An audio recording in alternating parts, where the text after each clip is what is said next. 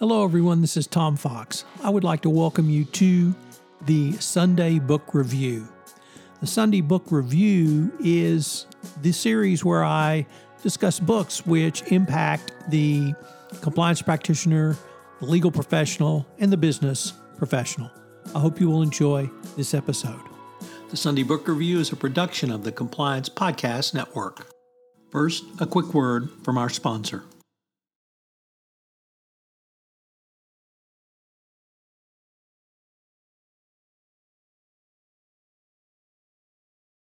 The Sunday Book Review for June 19, 2022, The Assassination Attempts Edition. Today we take up some great thrillers that are fictional works of assassination attempts. First up, Day of the Jackal.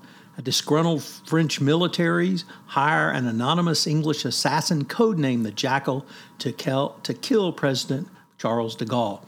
Soon the police suspect something is up and the chase is on. It reads like nonfiction. The prose is crisp, efficient, and cold as the killer moves through the heart of the novel. The structure is clean, unadorned. The characters are on trains and planes and automobiles. While it's not a novel with twists and turns, it is incredibly suspenseful. Next up, Pursuit by James Stewart Thayer. This is a book about the 31st president being an invitation for a targeted assassination. In this page-turner, a German agent named Richard Monak escapes a POW camp in the state of Washington and moves towards assassinating President Roosevelt. Monk stays one step ahead of American authorities until a climax on a presidential train carrying FDR. From the opening line, an order of toast would soon give him away to a thrilling climax. Next up, 3 Hours in Paris by Carol Black. Instead of ending with the assassination attempt, Black begins with a fateful shot. The target is Hitler as he's standing in front of a Sacré-Cœur on the June morning he spent 3 hours in Paris, the only time he visited the city.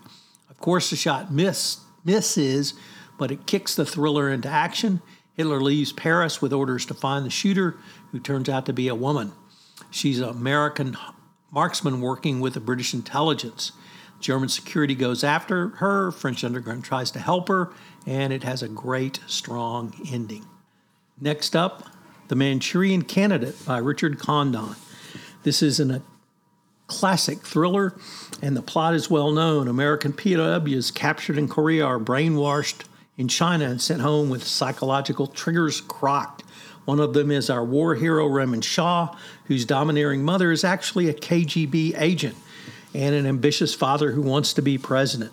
Another POW, Marco, pieces what's happened to himself and others. Can he stop Shaw from the assassination, which will change the course of U.S. history?